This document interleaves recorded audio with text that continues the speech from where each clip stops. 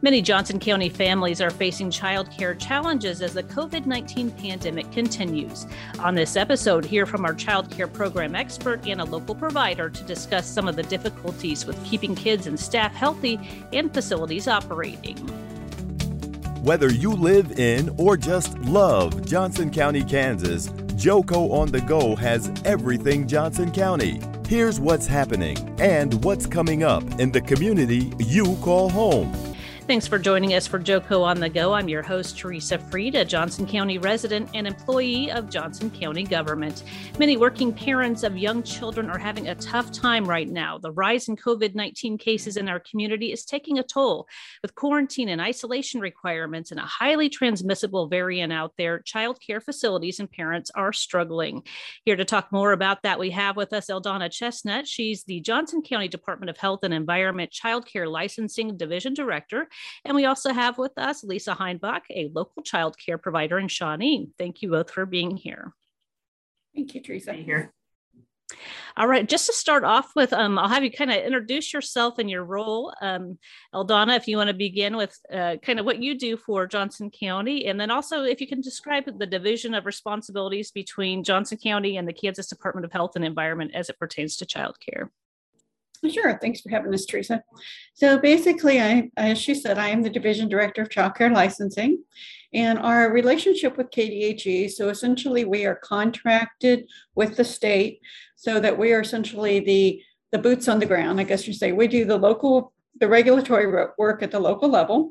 So we are there to support the providers, answer their questions, do their visits, do everything like that, and then everything is sent up to KDHE visit-wise for them for any enforcement actions or anything along that line. Okay. And Lisa, if you want to talk a little bit about your facility and your role. Good morning. My name is Lisa Heinbach. I am the Goddard owner here in Shawnee, Kansas.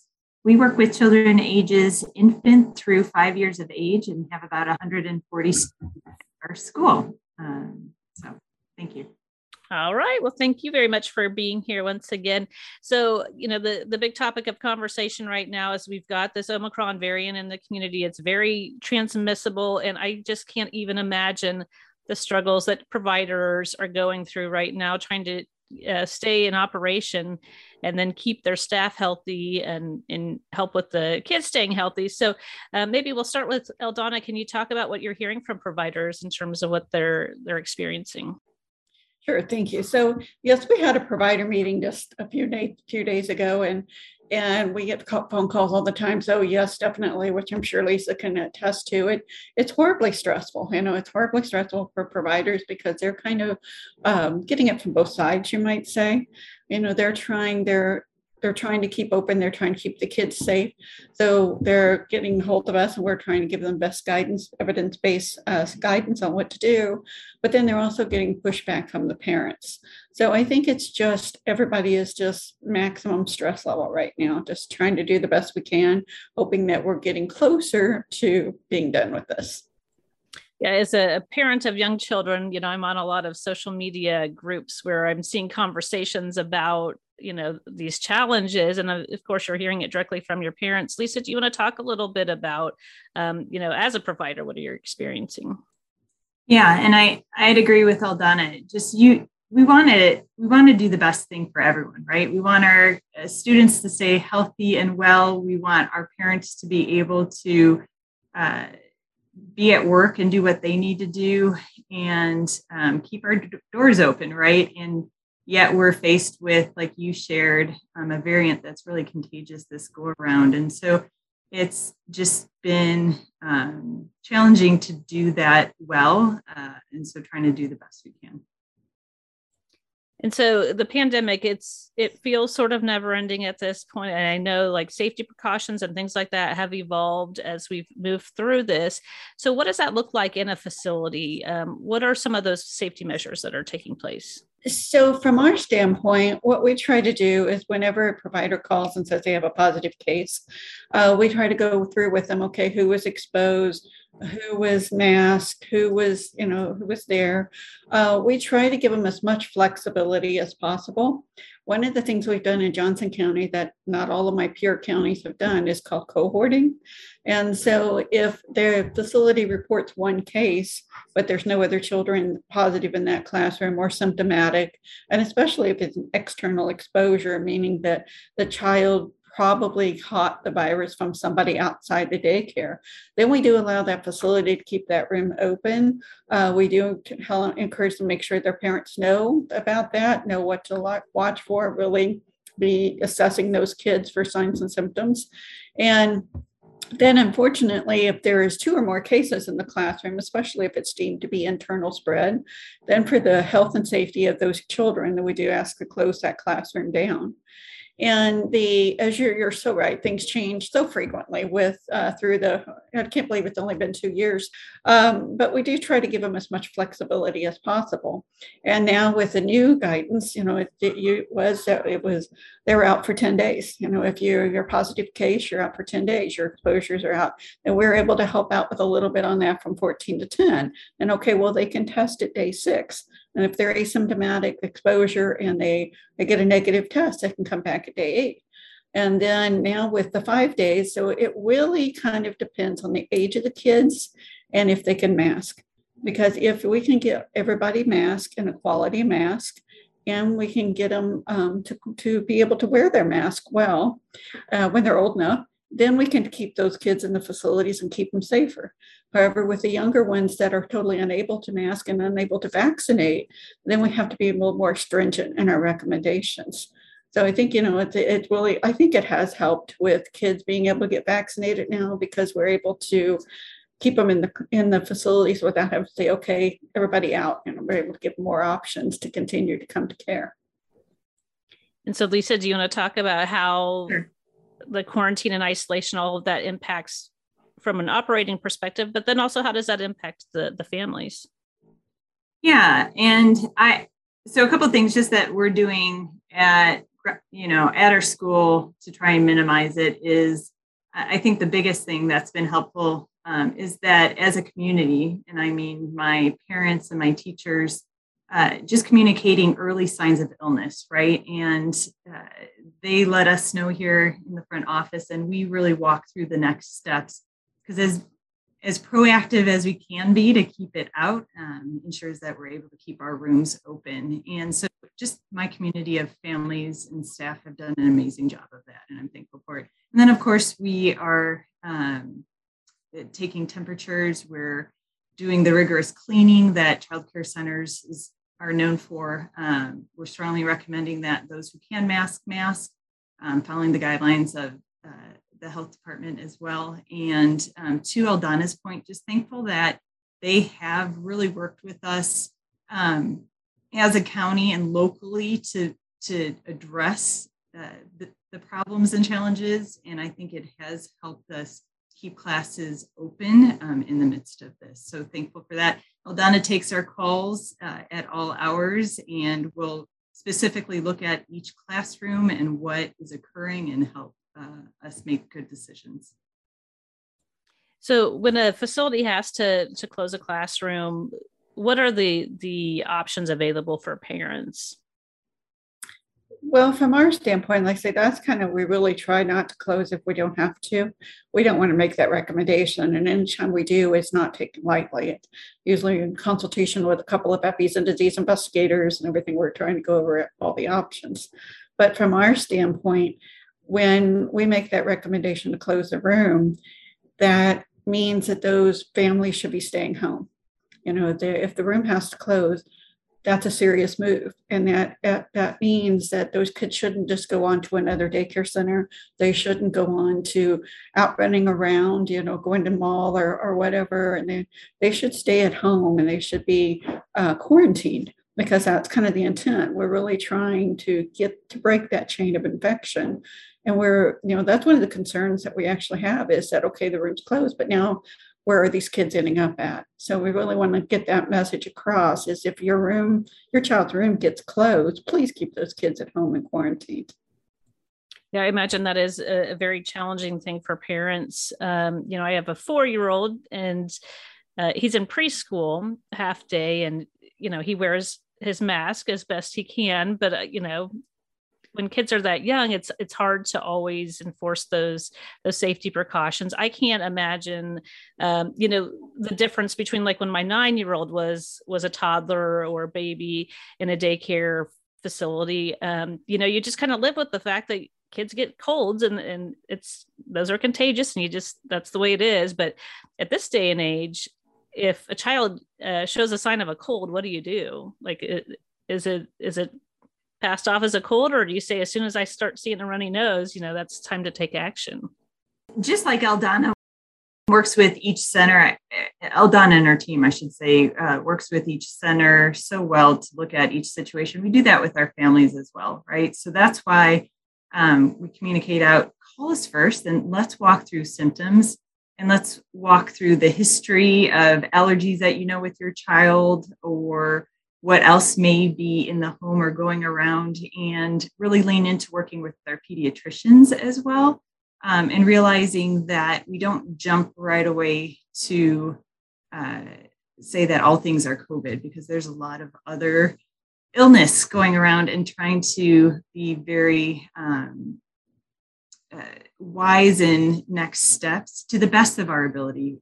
It's not going to be perfect, but I think just communication is the key through it. If I could add on to that, I think that's a really great point, because we get so caught up in COVID that we forget other diseases are still out there. And especially now we're into the flu season as well.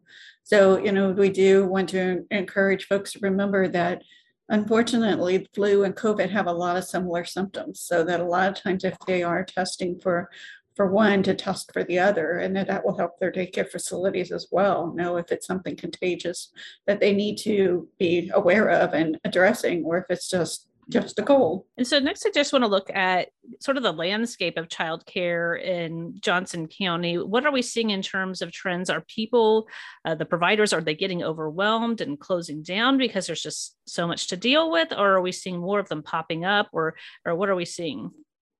Well, I'll address the first part. So we continue to have new applications coming in, both centers and homes, and probably not as fast as we did pre-pandemic, but we are still seeing new applications. In fact, just today, this week, I've had 2 requests for new center meetings. So that's good for the county. We overall are seeing a small decrease in the total number of facilities that permanently close, but that's very few that in the past 2 years even that have permanently closed. As far as the center standpoint, our homes open and close all the time. So I really am not connecting that 100% to COVID. I think there's a lot of reason that home providers open and close. It could be that they retire, they are moving, they're changing houses, and they have to have a new license. So I really think that, well, yes, we've had several temporary closures, especially on the home side, because if that's where they live, that's where their daycare is. So if they have a positive case there, it's more likely that they'll end up having to close their facility, for 5 to 10 days, just because it is their home as well. Where the centers have a little more flexibility on that. They're able to do a room or 2 at a time versus having to close a whole center. Now, that said, we have had, in just this week, I think part of it is we've been doing this for 2 years. We're tired, and there's a staffing shortage, and people are worried about their own health plus everything else. So we have had in the past week a couple of facilities that have said, we're just going to take a short break. We have very few kids coming. We have a lot of people out sick. We have staffing shortages. So we're going to close for a week or 2 weeks. But I think that it's not widespread, which is good. So in pre-pandemic, we had definitely tons of openings for childcare. And not to say that we don't now, it is getting more difficult because of the staffing shortages as well as the disease rate at this point in time. another trend I'm seeing, or at least some conversation, is that providers are in a position where they're raising rates, maybe because of the increased costs associated with all the safety precautions and operating. Can you talk about that? Are you seeing that? On a annual basis, one of our resource and referral agencies, Daycare Connection, they do an annual survey, price survey, and it's for daycare homes. It doesn't hit the centers, but they do survey all the centers, and then they will say, well, here's what in the school district, here's the average price. So it will be interesting to see this year if there's any changes on that side.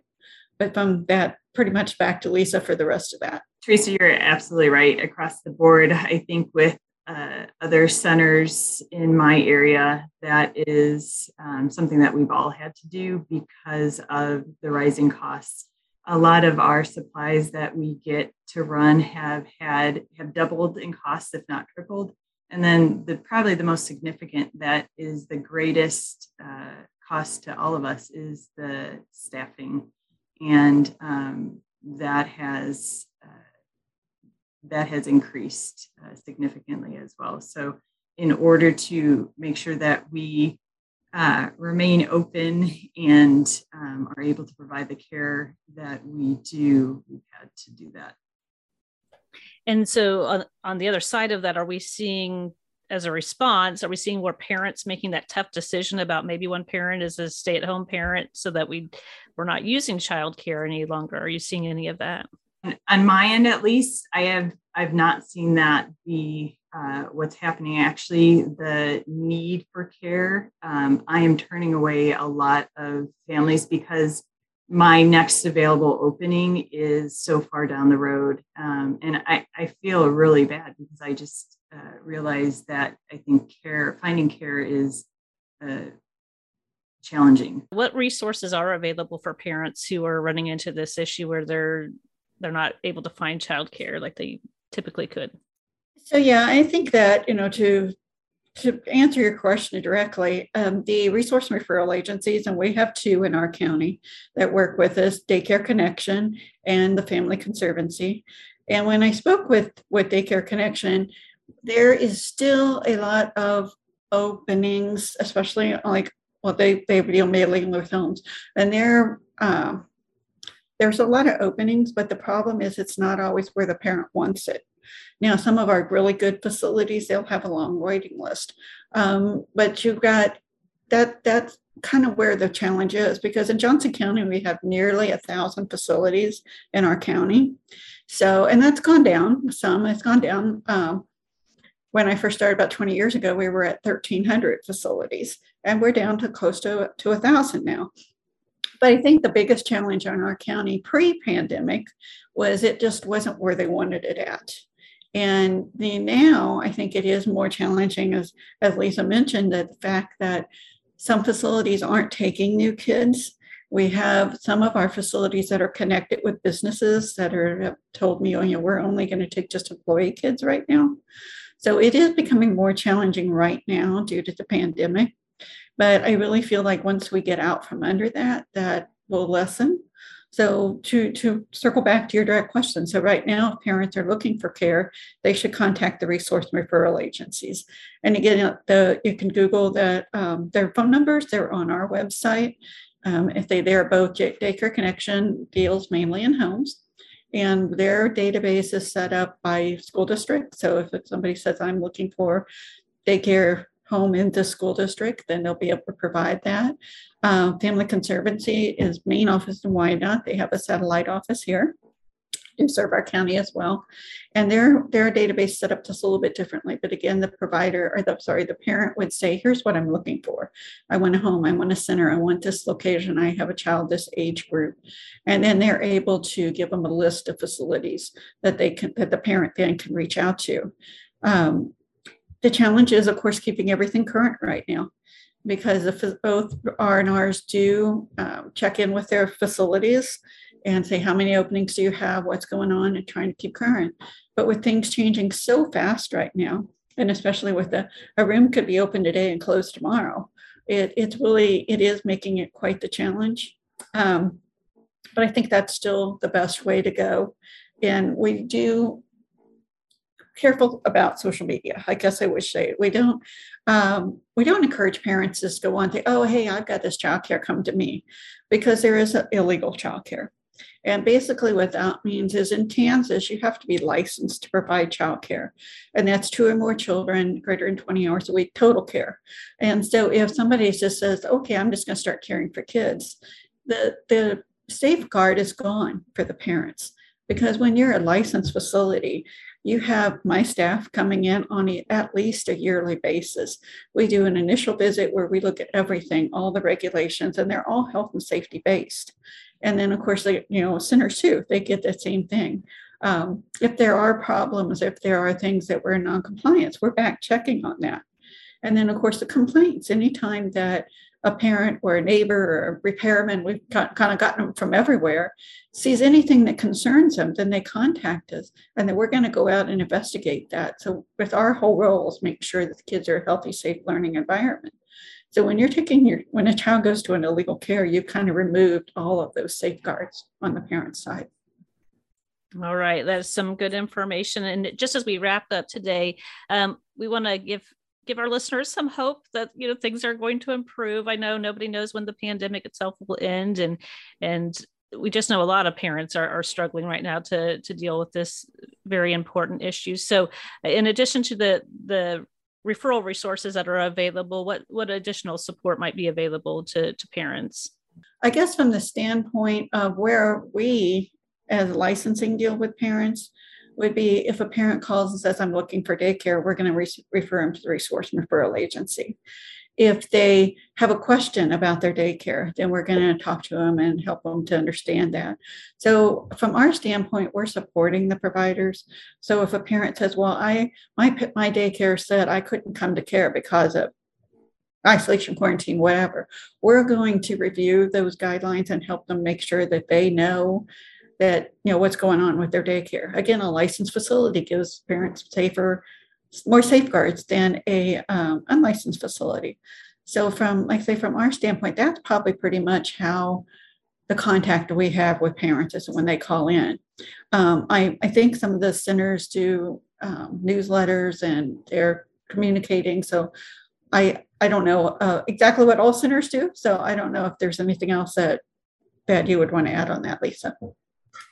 Yeah, I mean, just in the midst of this, how do we support our families? We just continue to work as a team and communicate through it. And I would say through the course of the majority of COVID, we've been able to remain open and running and thriving, and really ensuring that our kids feel the least amount of impact through all this, right? That's the main goal. And then our families as well. So I'm hopeful in the days ahead that we're going to start seeing a return to normal. And so I don't know, I guess I don't think we're too far from that. Let's certainly hope. Yeah. And we will have some information on the show notes of this episode about where parents and providers can go to reach out to Eldana and her team to get more information about those safety measures that are in place and providing reassurance, and then also those resource and referral guides that can help parents and providers as well. Well, thank you both for being here today. Hopefully this information is useful to our listeners, and thanks for listening. You just heard JoCo on the Go. Join us next time for more Everything Johnson County. Have a topic you want to discuss? We want to hear from you. Follow us on Facebook and Twitter at JoCoGov. For more on this podcast, visit jocogov.org/podcast. Thanks for listening.